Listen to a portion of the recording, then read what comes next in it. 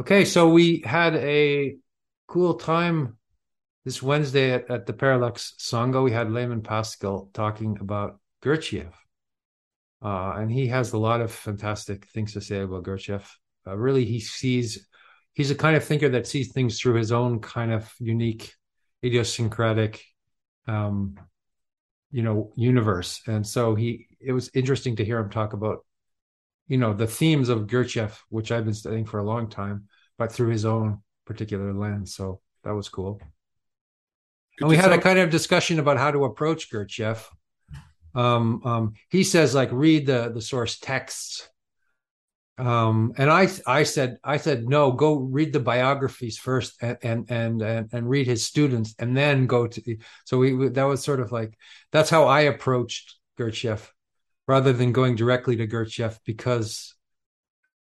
um, because often Gurdjieff is sort of enigmatic and difficult to penetrate unless you have a context in which to understand him. But so anyway, we talked about things like that, Gurdjieff, and I was wondering about because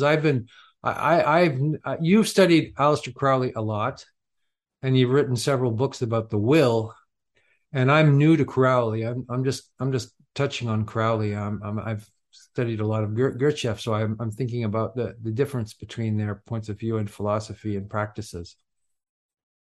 So, do you have any thoughts about that? No, but yeah, I mean, sure. But would you start with summarizing, Gurdjieff's views? Well, Gurdjieff's views were really, based in practice, right?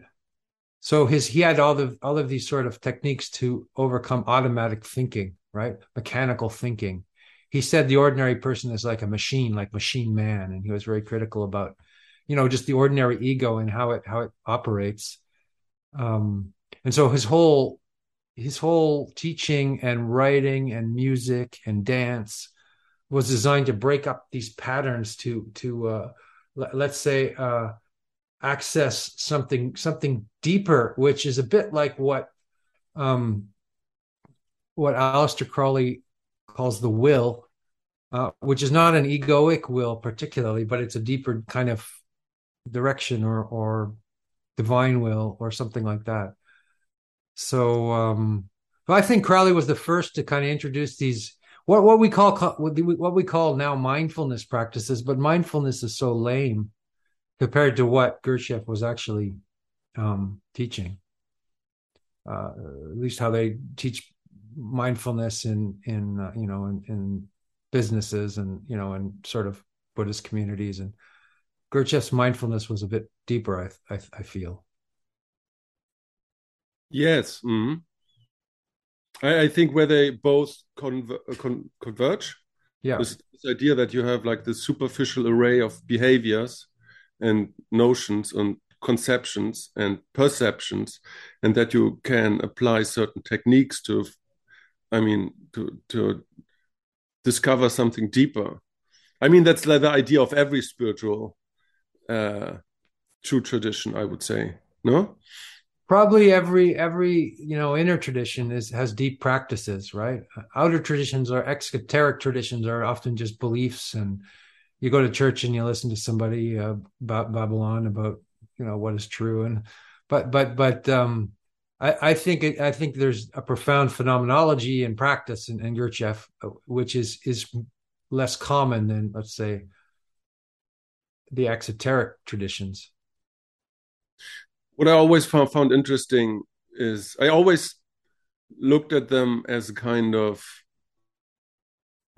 you know, phenomenons that, appear in a certain time that kind of belong together, like two poles, like yin and yang, dancing around each other, two um, twin phenomena in a kind of Hmm. way. Because as far as I mean, I must confess I haven't read Gurdjieff in a long time now. But from what I still remember and from what I understand is that especially in Beelzebub, he purposefully used an obscure language to interrupt the thought patterns of the reader, right? And Yes. so created all, these kind of artificial words to that have in the first sighting no real meaning, but then if you go deeper and deeper, and that then you will discover something more profound. And so if you look at Crowley and his use of Kabbalah, it's kind of the same, because when you first discover this Hermetic and this Crowleyan way of using Kabbalah, it's equally empty at first. And so the deeper you go, then the more it makes sense in a kind of way. And the one was more, Crowley used more like a traditional way in the sense that he drew from something, whereas Gurdjieff was like kind of inventing everything from the get. Yeah, I mean there's a lot of controversy about as Lehman was pointing out, about where Gurdjieff got his ideas, whether he just made it up or he got it from Sufi teachers and or in Tibet when he was one of the first Westerners to visit Tibet, or he picked up a lot of things on his travels and came up with a kind of system and said, this is a forgotten thing. This is a system that people have forgotten. But he used all these weird words like Kundabuffer instead of Kundalini or something like that, right? Because he didn't want people to create another sort of persona out of all or false reified system out of all of the things that he had discovered. So he was very creative in his language. But so I think Crowley was more of a symbolist. I think he used symbols more. Like Kabbalah is we have the Sephirot, and we have there's the different realms, and they're all it's a symbolic reality, and you meditate on symbols, and then that reveals different kinds of things. Whereas Gurdjieff was more of a deconstructionist in some kind of a way. That makes sense. I don't know if I would agree with that. I don't know, because maybe we should talk about how the mind works first. Because if you read books like Liber, I don't know, Liber 418, I think it's called, or even the Liber Alve Legis, it's like, yeah, there's a lot of symbolism in there, but he also plays in a kind of way, in a poetic way, with language, because he was also like a poet. And so it was not just, you have to meditate about, let's say, a sapphire to understand the mercurial aspect of it. He was way more, he was also using these kind of things to, break up, our, let's say, automatic processing, Oh, sure. So like how do we create images and impressions and to go to something deeper? And that's not so different from what Gurdjieff did. The methodology is somewhat different, but I think the goal is somewhat the same. Yeah, well, I think that well, when I was reading Crowley, I was very surprised because in deity yoga practice in Eastern, I'm more familiar with Eastern practices than the Western esoteric system, because I've been doing them for years. And one of the principal practices, in Tantric Buddhism is deity yoga. And in deity yoga, you personify, you create a personification of a deity, and you identify with that, and you practice clear visualization of that and that sort of thing. And so there's this whole pantheon of deities that you work with. And I was really surprised when I was reading Gurdjieff that he was doing the same thing with Isis, and he was where practices where you imagine the deity.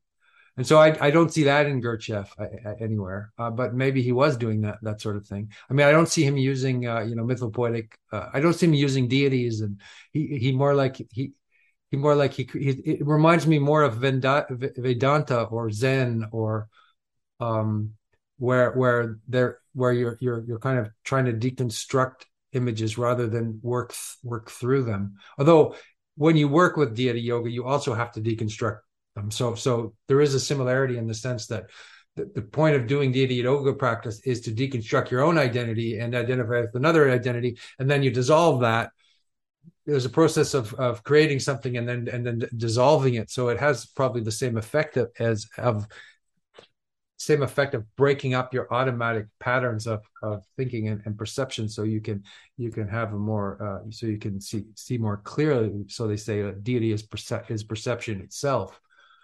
And I also was surprised reading in Crowley that he would say things like that, that this is part of human perception. It's not like a god out there that's, sitting somewhere, and you tune into him like a radio station. You're tuning into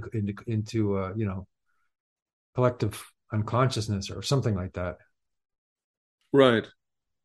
I mean, I think to get a proper understanding of Gurdjieff and Crowley, it's like, apart from these kind of things, it's important to look at the historical context when they appeared, because if you look at, or if we look at what religiosity and spirituality were like, let's say in the 17th, 18th century, that was nothing like what we experience now. That happened something that shifted the way we understand self-involvement with, let's say, concepts of enlightenment, let's say. So it's nothing that happens to you by the grace of God, by prayer, or it just happens that because you, in a kind of way, you can enforce it by the right means that you apply, right? Yeah. So that was like a completely, in that 19th century, the turn of the 20th century, that was like a hugely new idea. I mean, like Nietzsche had a similar idea that you can become by doing something, that you can step out of the sociosphere in a way, and you can confront your own mind by certain means, and you're not dependent on social traditions and social means anymore to by the grace of God attain something. No, you're your own individual. You can do, you can observe and create your own kind of perception in a kind of way. And so, and that was, 20, that was a completely new kind of thing. And Nietzsche and Gurdjieff and Crowley, that was kind of their source code. They all like approached it then differently, but I think that's the historical idea.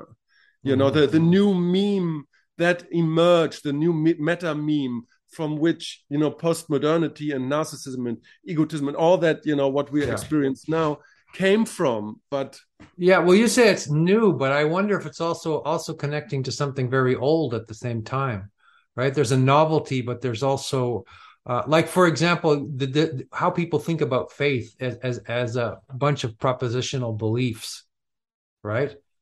It's kind of ridiculous from the esoteric point of view. Faith is actual, you do something, right? It's not some kind of like belief in God. You don't believe in God. You go through various practices and rituals, and you embody something, right? So I think that's the way it was in the beginning, and then it got corrupted by propositional belief and state control and church control and that kind of thing. But that there were always these kind of schools around which had a deeper understanding of will. And I mean, Kabbalah is like, I mean, a lot of the sources that these people are using are, Gurdjieff was talking about having a map from pre-Sans Egypt. They were talking very old sources, which have been kind of forgotten, and I guess through anthropology and are coming back. And people would laugh at Gurdjieff when he says that now, but then Layman was pointing out that now they've found some archaeological evidence that there was that the pyramids were covered in green and at that point, and there was forgotten civilizations then, and then the burning of the Alexandria library and stuff. Apparently, like there's so much that's kind of been lost. So when you're saying it's something new, I say yes and no. You're rediscovering something, but also and then it's forming something new within the paradigm that it's where we're at. Like there's perennial truths and then there's novelty. They're both happening at the same time, and there's uncovering of the past and development into the future.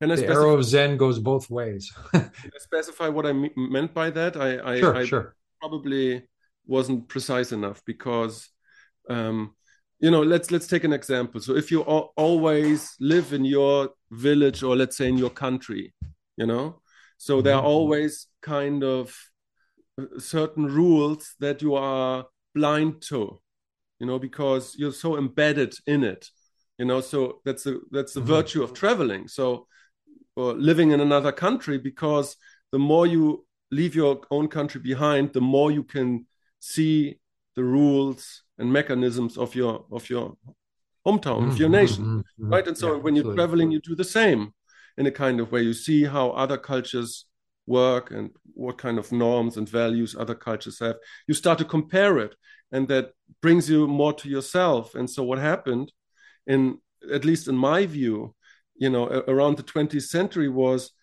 you know, that there was not just a Christian influence, like say on Western kind of saints or whatever. So you Yeah. had suddenly, you know, the Blavatsky was traveling back and forth between, you know, the East and the West, and Crowley was traveling back and forth, Mhm. Bishop and too, yeah. Mhm. Gurdjieff was traveling. And so what that meant was that they were not only exposed to one set of spiritual, you know, Mhm. mechanism values, so they had all these influences, but what does that do to you? So suddenly you're not embedded in your own, you know, cultural upbringing anymore. Yeah. You're confronted with a array of spiritual traditions, and then what happens? So you have that creates agency, because then you have to purposefully choose what you do with it, and that Mhm. is where will comes in, because before that you didn't have to do that. You know, you were embedded in your spiritual tradition and it was all fine, but there was like it had you instead Yeah. of you had it.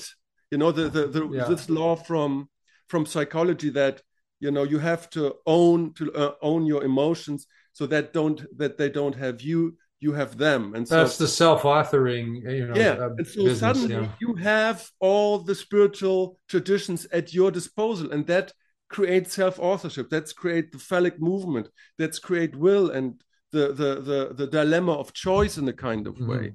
And Okay. that's Well, I agree with that like 90%, but I think that there were always cosmopolitan cultures. There's always been like a movement from the east to west. There was the Silk Route, apparently, when the Chinese invaded Tibet, Tibet was this very closed culture. It was very hermetic. It was very medieval, like European Christendom. But in the 8th century and the 7th century, there were Gnostic temples, there were Sufi temples, there were Manichaean Christianity, and right in the middle of Tibet, because there was this back and forth along the Silk Route, and there's always been travel by sea and land and stuff. And so I think that the deep spiritual cultures always are somewhat cosmopolitan. And then they become kind of reified in a but so I think what you're saying is true. I think that these great masters that we're talking about came out of this cosmopolitan vision. But I think most of the great masters there was at least some degree of cosmopolitanism going on in Venice, and even in the south of France there was Muslim culture, and there was Jewish culture. They were all kind of, you know all the different schools were in dialogue with each other, and that's when you get something very interesting.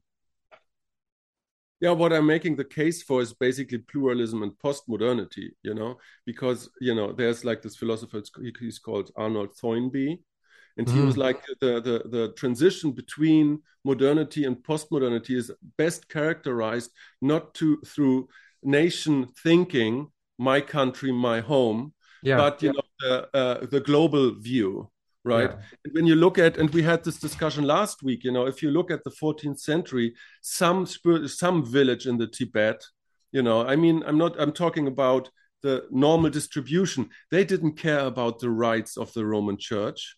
You know, there was not a big intermingling of spiritual traditions, but that Oh, exact but there were that, in certain that places that, like, in like, certain, but not in a normal distribution. It's like if you no. go to some village, there was no intermingling of, you know, global ideas, but now it is. Oh, and yeah. and that's the turn of into postmodernity in a kind of way. And Mhm. and so I see Gurdjieff and Crowley and Blavatsky and those people, Rudolf Steiner, they were Yeah. like the facilitators for that kind of understanding what we now have. For Yes, yes. Yeah, I agree with you there. And it's interesting. I was even reading Dion Fortune, who was another right, esotericist, and she was talking about races. It's like nobody talks about races anymore. She's talking about how the white race should be, and how that. I think the book was written in the 20s, but almost nobody talks about that anymore because it's in a way it's pretty irrelevant, right? right, Races. Um, um, so I mean, there is the issue of racism, but I mean, just in terms of thinking of culture as being this, there used to be maps of races, now we have countries, so it is, yeah, fully, of course it's a fully cosmopolitan culture, and there's problems with globalism as well as a generic thing, yeah, right? But there's also but then there's also the possibility for cosmopolitan, let's say, spirituality. yeah. Yeah, Yeah. but this is like where I locate, to come back to the initial idea of this conversation, where to locate Gurdjieff and Crowley in this kind of emerging Yeah, worldview. and you mentioned Steiner. This is like the beginning of the 20th century, right? The early 20th century, and kind of Because there was nothing like the Institute for the Harmonious Development of Man before. exactly. That was a completely novel idea, that there could be an institute that you could partake as an individual to further your personal development. That is a Oh no, mind. that wasn't a novel thing. I mean, there was all kinds of places like that in and the Bedouins and the what was novel about it not exactly? I not mean, 150 years ago. different kinds of monasteries and different kinds of, they're called gars, and where yogic monasteries and um, Sure, ashrams and but again, going back to this kind of stages of development. So now you're not embedded in a monastery anymore and in a faith that was given to you, let's say from birth. But now yeah, now you yeah. have you're like a full blown individual that has all these maps of different kind of spiritual traditions, and then you can go in an institute which is quasi scientific to apply for yourself the techniques that you need to go to some point. You don't Mhm. need the grace of God to in your cell block. No, you can go and you can choose ecstatic dance, to bring up the kundalini, which is like, these are two completely different methodologies put together to create something new. So that would be Gurdjieff's fourth way, I guess. You know, Yeah, which or is not, Crowley's. which is not yogic. It's not a house. It's for people.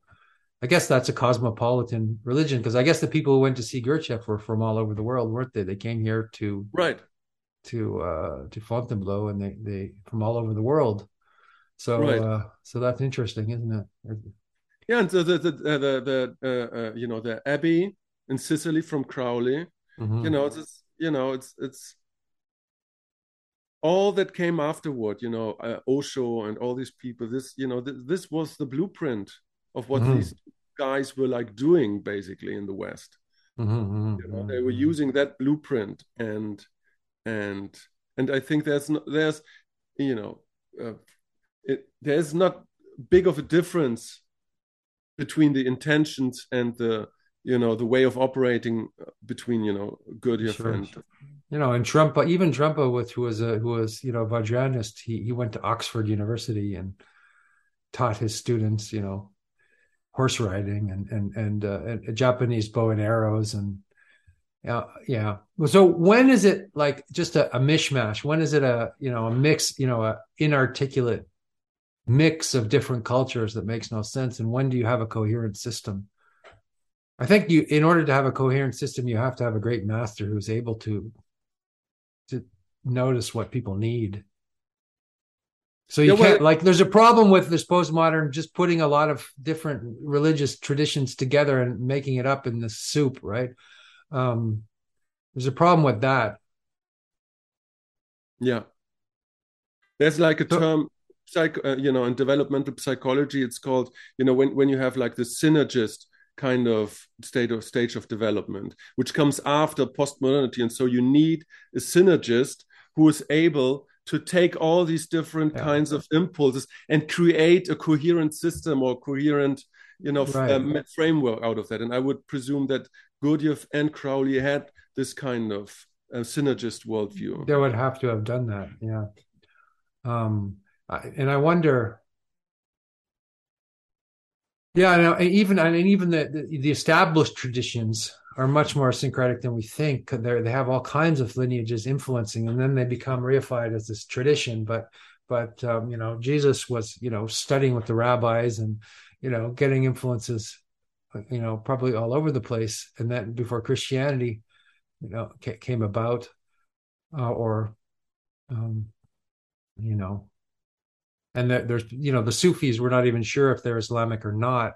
Some people would say they come from Islam, other people would say they're pre-Islamic and they just kind of joined up with Islam for a while. And so yeah, so then there's the monotheistic kind of movement which tries to pull everything together, and then that becomes reified, and it becomes a kind of insane absolutism, and that has to break apart, and you have all these different schools, and you move back into chaos, and then you create these sort of different schools. I think Gurdjieff was right that you need schools, that there has to be schools of wisdom, that's the primordial kind of formation for actual spiritual development is I don't schools. I don't know because I think they're not infallible, And Oh no. what I always found like super interesting with Crowley and Gurdjieff is that they were Hemingwayan people, men of action, Yeah. both.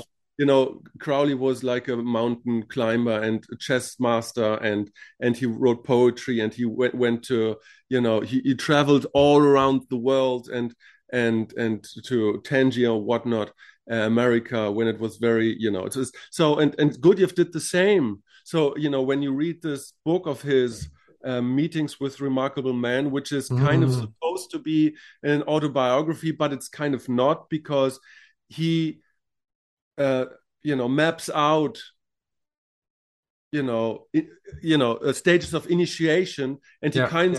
kinds of describes it, through interactions with his friends, and the travels that he did. Yeah. Yeah. Yeah. And that's super interesting because he's not he's getting the initiation through the interaction and the exposure with the world, and not through a specific school. And both of them were like men of action in a strange way, because that's the myth, isn't But it? they both created schools, because Yeah, because there has to be a school. Otherwise, you're like you mentioned Hemingway, you just shoot yourself with an elephant gun, because you're all alone, and you've got this authenticity, but you don't have a school, or you go yes. insane like Nietzsche, There's a or wisdom to be attained through the interaction with the world, through oh adventure. yeah, That's what I mean. And so they had, and because that's the monomyth, what I meant to say is that's the myth that you're interacting with the world. Siddhartha, so Siddhartha goes out into the world and sees death, yeah, and sees sickness. And then he sees, oh shit, now after all these kinds of weird experiences, I have to go back and I have to synthesize it to integrate it. It's not, and that's the postmodern problem of spirituality, that this aspect of interacting with the world, that is kind of Well, omitted. even the Buddha, what walked all around India. That's what his whole life he just traveled around India. That's what I mean. Yeah, He was he went everywhere.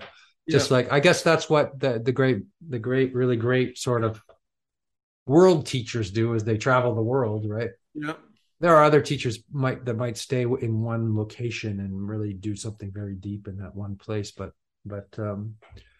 uh, so I think there are introverted and extroverted styles of teachers and teachings.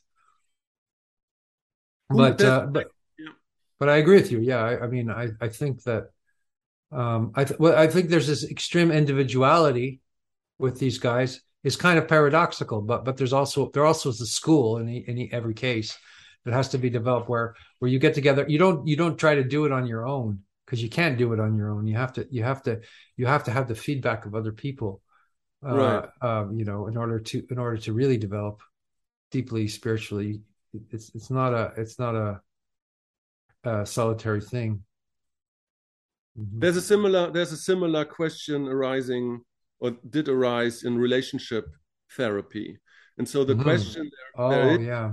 and so the question is, so who is more experienced? Who would you trust with your relationship problems? Somebody who never read a book about psychology and relationship, went through five failed marriages, a guy who is philandering and everything, or somebody who never had a real experience or just one But and has a has degree or yeah and has a degree. So like who would you trust? And this is a very easy question, yeah. who has read all the books, or somebody who went through all the experiences, Hmm. you know Well, there's an interesting question here, and that is there's a tendency within people to make a cult, right? You right. know, even in people who aren't that cultish, you get together with a bunch of people, you develop a common language, you develop an in-group bias, you behave in a certain way, and here there you have a cult. And if you go to Gurdjieff Gurdjieff Fourth Way communities, there's this maybe something generic sometimes that comes because people are attached to this particular mode of being, and it becomes a cult. And so I think cults, and I'm sure the same is true with Crowley groups and Golden Dawn groups and and Buddhist groups, and they become very cultish and terrible, even if they did have a very good teacher. And so there is a way that we need to preserve our individuality in the and also participate in a school, and that's tricky, that's difficult, that's not easy, I think. I mean, I've seen that before in the different communities I've been in. I've seen people become very cultish, and then other people preserving their individuality, and in a way, it's inevitable. I mean, even I don't know. Dofri John would talk about couples being a cult. They become a hermetically sealed group and you can't access them, and they have their secret language, and they don't evolve because they don't develop any kind of life outside the marriage or the community or whatever. So that that's very important. Yeah.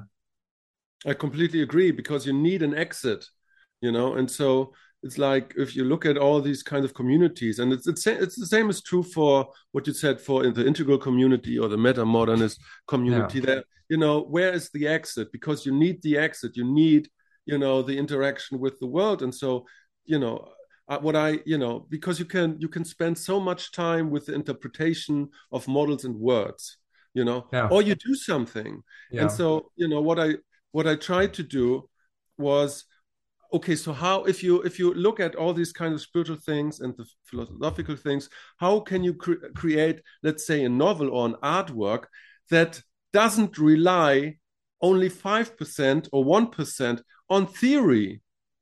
Because that's, for me, that's way more interesting now, because you can go through the interpretation of words and the things, or you do something with it, you find an exit, and you create a new painting, or a new novel, or a new app, or whatever. You do something, you Mm. take that, and you interact with the world again. And I always felt, that I always looked up for Gurdjieff and for Crowley for doing that, because even when they had like this quasi sort of master status, they were like still interacting with the world in a very weird And they were way. also kicking out their disciples all the time, weren't they? I mean, Gurdjieff Yeah, yeah, kicked every one of his disciples out of the ashram until he was just hanging out in cafes in Paris with waiters and giving candies to children. He didn't. he was always challenging the disciple not to become a cultish sycophantic, Yeah, yeah, exactly. repeater of different model. We have to really work against that. But then there is there is the reality of devotion to a teacher, which I believe in as well. So I mean, but most people in the West don't want to go there. I would say because they're afraid of losing their individuality or losing something. But wasn't it the credo of Gurdjieff, of Crowley, of Ram Dass, of even of Timothy Leary and all these people? Wasn't it the credo that they were saying, no, don't you believe me? Sure, find out for yourself, of course. Right. Yeah. But then there's the bhakti, the devotional aspect, which would actually the bhakti devotional aspect is you're fully dedicated, but also you don't lose your essence at the same time. That's what's tricky, in the master student relationship, because you have to have masters and students also. You need the Buddha, Dharma, and Sangha. I don't believe in this shit that everybody's saying that the Buddha is the Sangha now. I think you need all three. Um,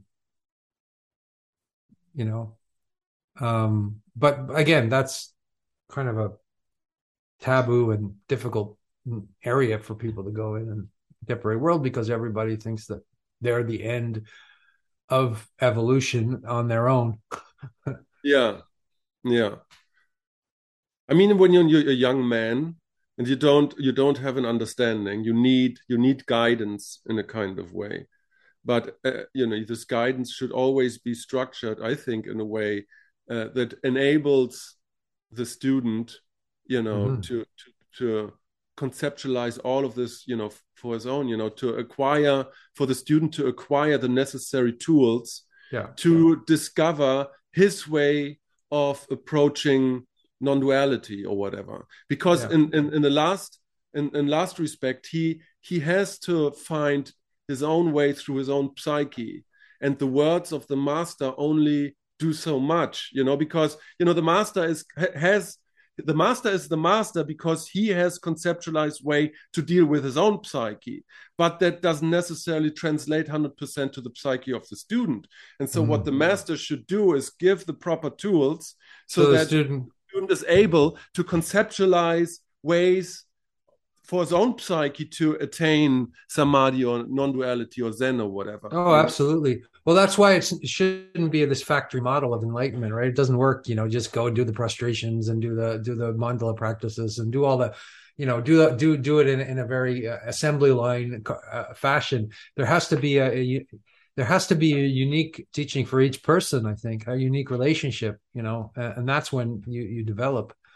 So, I think you can so there is the formal kind of practices that you could do, but there's also your idiosyncratic nature and what works for you, and finding the there should be a whole menu of stuff that works depending on the quality of the person, not in any higher, not in a cheesy hierarchical level of, but in the sense that what works for every person.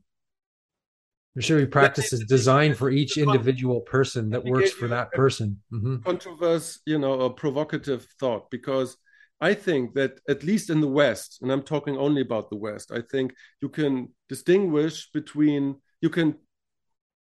how do I say this? Between the master or the guru or the teacher who wants to keep you because he wants to build a community or whatever, Mm-hmm. or the master who has the goal of in his mind to let you go as soon as possible. Yeah, And that's a sure. different kind of methodology, because you want the students to go and be on their way, Oh, not yeah.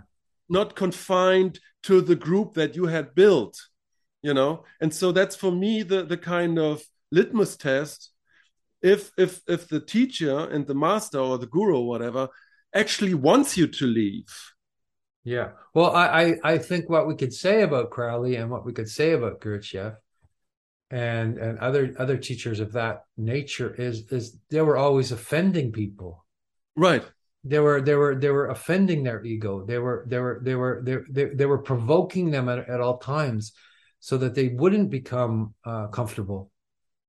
So if somebody gets really comfortable in a community and feels really nice about everything, then they're probably not learning anything. They're just escaping from the world. Right.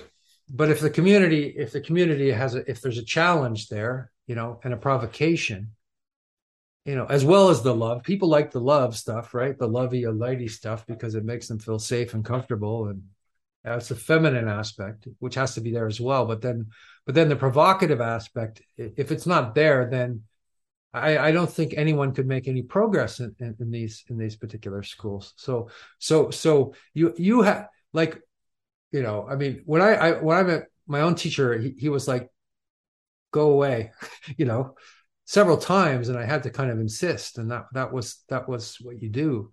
It wasn't like, oh, welcome, and now you found the promised land. Please stay with us and drink milk and honey. It was like, get out of here. What do I want? I don't want slaves. Yeah, I don't want sycophantic, um, people trying to imitate me, and that would be damaging to both of us. Just get the hell out of here. That's how I think a good master should be, in a way. And then the student has to really find the strength within themselves to really want to do the path, and that does require a great deal of individuality, not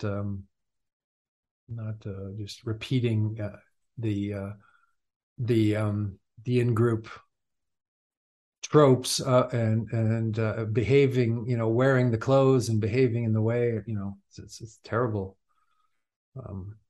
cultish behaviors. Have you read the not the books from Carlos Castaneda, but the books of his students about Carlos Castaneda? No, I haven't. Oh, I've that's read some amazing. Carlos Castaneda. Yeah, he was Because pretty. Carlos, the Don Juan books that Castaneda Yeah, himself yeah, wrote, nobody knows if that happened. But what people know what happened with Carlos Castaneda, right? yeah. Because he had disciples and he was I don't want to say like a chaos shaman or chaos magician or something like that, but he did behave in a Gurdjieffian, Crowleyan way, Yeah. so he would like take everything away. And as soon as he saw that, somebody had some attachment to something, he would destroy that, with utmost not vengeance, but with utmost intention, and so in Mm. the stories about what he was doing, it's super fascinating because he was always dressed like an English gentleman, with like Jordan Peterson style, Yeah, yeah. this kind of way. And then and I think like Timothy Leary met him once, and Timothy Leary was like kind of annoyed by him because Carlos Castaneda was like appearing in that time in this kind of dress and was doing magic tricks for the people, and like this magic tricks like, oh, I'm vanishing now some bananas or something. It was like super weird, and Leary was like super annoyed with his character because he was like even more offending. He's uh, annoying, actually. I like Don Juan, but when you read the books, you get really annoyed with him. You start to you really you become very attached to Don Juan as a figure, but that's what my feeling of reading the yeah, books is. sure. Don This guy's Gennaro. this guy's an idiot, as a prick. He's a jerk, and then Don Juan is this beautiful sort of Yeah, but indigenous master. if you read the books as Don Juan, as his alter ego, whatever, Yeah, you yeah. know and so that's what he behaved like in that scene at that time, and it's super interesting and super fascinating, though his and so he was like, and he had like this Andrew Cohen like quality, just to destroy people, just like take all the dearest possessions away, and it's like, Mm-hmm, uh, mm-hmm, mm-hmm. very interesting, No, not to be recommended but interesting, not to be recommended. Yeah, well, never to be recommended. Um, Yeah, well, it's interesting. I wonder, like, you mentioned Andrew Cohen, and I always thought he was kind of lightweight, in that way, but maybe he wasn't. But I think of course he was lightweight. as it like his just the qualities of what he was teaching, it never got me excited or turned me on in any way. It was very lucid, and No, because it was nothing new. yeah, maybe not. Yeah. So, but anyway, I mean, I wonder if what would become of I wonder if we have. I guess there's always these characters out there, but they don't seem to be. It would be hard for somebody like that to live in the internet age and be a public figure, or probably impossible. So the They'd interesting have to leave the public, right? the interesting thing is, that Crowley kind of conceptualized what was happening while it was happening. And so Yeah. when you read like philosophy books, there's always, the sentiment that, you know, the 2000 years after Plato, it's like that was just a footnote to Plato, because he created all the frameworks that we're kind of still living in. And so that's, a Mm-hmm. sentiment. And so if you look at Crowley and Gurdjieff, so Crowley's notion was, when you're like at a specific stage in a specific time, then you create a word, right? And Mm-hmm. that word is kind of definitive for the generations to come, till another master, couple of hundreds or even 1,000 years, creates another word. A You know, word? What do you mean? Like sacred words, or what do you mean? Like he mantras, no, he meant something like a meta meme, like a paradigm, conceptualized in a symbol or word, right? okay. And so you had the cross, for example, and love thyself as you love your neighbor. This is a specific meme, a specific word which prevailed for 2,000 years after Christ, Yeah. right? And so he said that Jesus Christ was, in a way, a master, a true true an enlightened person, but the paradigm got old, and so it had to be regenerated. And so another master came, and in his opinion, In his opinion, it was him. Of course, he was the yeah, yeah. ultimate So, master. but the The interesting unsurpassed master. That's also the problem, right? but the interesting thing is, you can't find a counter argument, because in a way that's what happened. I mean, he was the first guy to do that kind of thing. Hold on a He minute, uttered a Tom. new word, and we're kind of living in his world now. I think that Gurdjieff and Crowley uttered a word, and that was very similar in a kind of way. And we're still living in their mind, in their conception of spirituality Yes, now. yes. And I that's mean, what I I've discovered that with Gurdjieff in the different places I've been, and my friends who are part of Lee Lozovic Sangha in Paris, they're all Gurdjieffians, and also in the Vajrayana, several people love Gurdjieff in all kinds of different traditions. He's sort of trans-traditional. I mean, there are fourth way Gurdjieff schools, but he navigates all of those spaces, so that's interesting. Probably Crowley is similar, I guess. He's present in all of the esoteric spaces in some kind of a way, but which is we were also living in their world. That's that. In the same way, we're not living in Newton's world anymore. We're living in the world of Einstein and Freud and Jung. Mhm. We're living conceptually in their world. Yeah, not right. We're still living in the world of Nietzsche, Yeah, right? yeah, And so, in the same sense, we're living in the world of Gurdjieff, yeah, spirituality-wise, and yeah, Crowley, because they created this kind of new spiritual meta meme, if you want to, yeah. this new way of understanding this. And in Crowley's view, that will last at least a couple of thousand years, till it is so thinned out that the world needs to regenerate itself Needs by a new set of, I think, yeah, symbols to by work symbols to work with, right? yeah, a new word, a new You paradigm. say word and paradigm. I think of them as symbols, but not in the sense of a reified symbol, in the sense of something. You have a symbol like the cross, which keeps revealing some more and more meaning to it. It doesn't have a limit to its. It's like there's no limit to the meaning of a cross, right? Because it's the four directions, and it's and then it's the it's the image of the ultimate suffering, and there's no limit to that kind of an image, but there's unlimited insight that can be derived from a primordial image. That's super interesting, because that's exactly what the word means. Because the word is like something like Om. It permeates through everything Yes. for all eternity if you utter it correctly.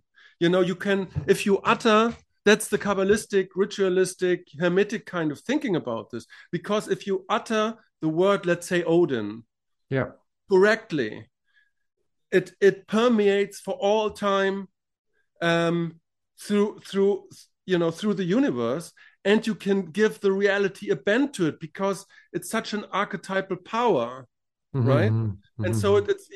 it's endless in its associations, Yeah. and and so that's what he means with word, because you if you find your word, your personal word, let's say your personal archetype, whatever, right? Yeah. If you Yeah. utter that, you get you find a different way of relating to the world you're in a kind Yeah. of way.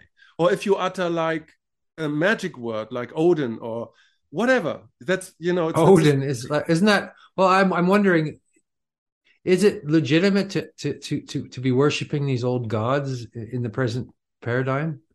I mean, well, some that's I the don't idea know. with Kabbalah, that you Yeah. can with a pluralistic global way, because Odin and Zeus and let's say Horus are basically the same idea, just in different cultures, and you still can Oh, I utter see. these words, and they still have this primordial power to them. Yeah, I mean, but for example, in the there's the syllable ah, which is in Sanskrit, it's like that's the primordial syllable from which all things emerge, Right. or the syllable hung. There's these are, but these traditions are still living. People are still practicing these traditions. But if you went back and sort of I wonder if you go back and take these Egyptian, Greek, how you bring them back, if you can actually bring them back to life or not. I don't know. Hung, Um, I only know well hung. well hung, what's that?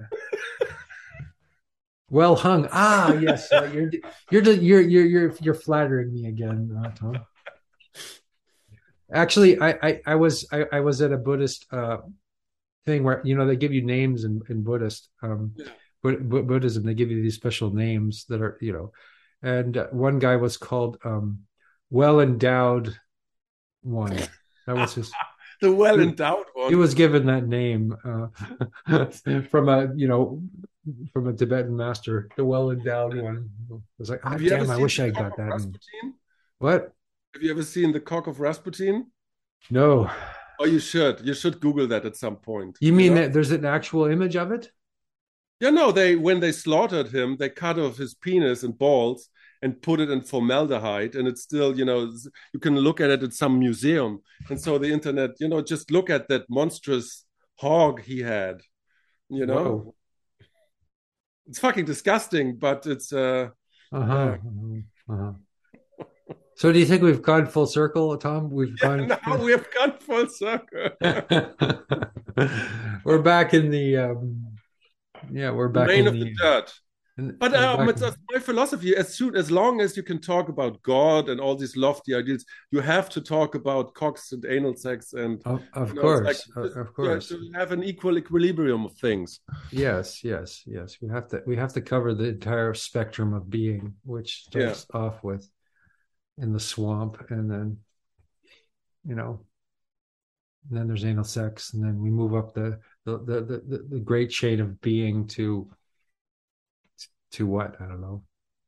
No, but maybe to end on a more interesting note. So what Osho said, and I always thought that Osho is like a direct descendant of these kinds of two people, Of Gurdjieff. course, yeah.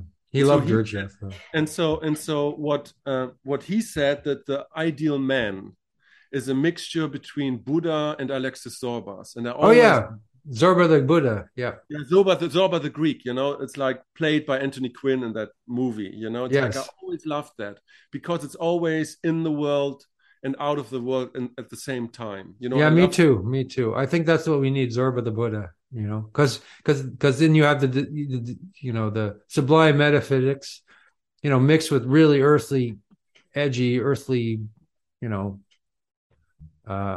character, and Yeah, so because yes, Buddha Zorba didn't had any problem with fucking the horse, when he felt like it, you know, and mm-hmm. and so, but there's, if you do it the right way, then they become like the horse of the temple, and that's different. You know what I mean?